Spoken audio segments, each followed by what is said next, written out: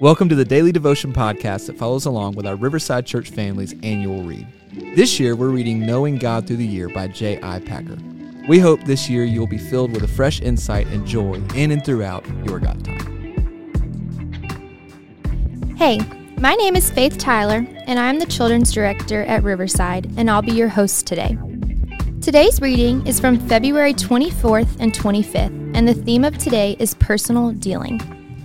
The scripture we're looking at is John 17, which says, "Now this is eternal life, that they may know you, the only true God, and Jesus Christ, whom you've sent." Jesus, being God, came to this earth to give us eternal life. Throughout the book of John, we see Jesus' ministry and life. We read of miracles, Jesus' humility, his obedience, and his love for his people. Jesus' ministry on earth is coming to an end, but this is only the beginning for his believers.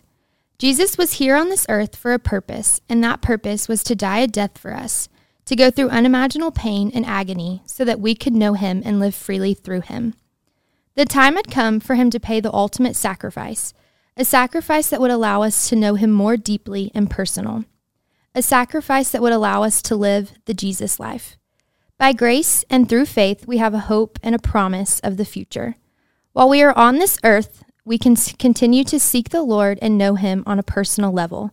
It's an everyday choice of waking up and recognizing who God is and praising him for all he's done and will continue to do.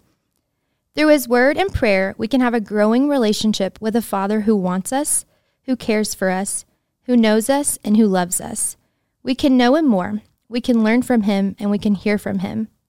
We do not have a God who does not care, but a God who wants us to know him more and more every day. He is a God who wants to walk together, a God who is with us each and every day, no matter the circumstances. God is always there, and he has always been. My question for us all, including myself, is what can we do today and even this week to know the Father more? Will you pray with me? God, I praise you for being a God who allows us to know you more every day. I thank you that you know me fully and are with me as I live on this earth. I pray that I continue to seek you more personally. I pray I live each day for you and you only. You, Lord, are my purpose. You are my help, my strength, and my comfort. Thank you for your word. Thank you for prayer. Thank you, Lord, for always hearing me. Father, you are good. Help us to continue to seek you, to grow our personal relationship with you, and to go out and share your name. I pray all this in Jesus' name. Amen. Thanks so much for tuning into our Daily Devotion podcast where we're walking through our annual reading J.I. Packer's Knowing God Through the Year.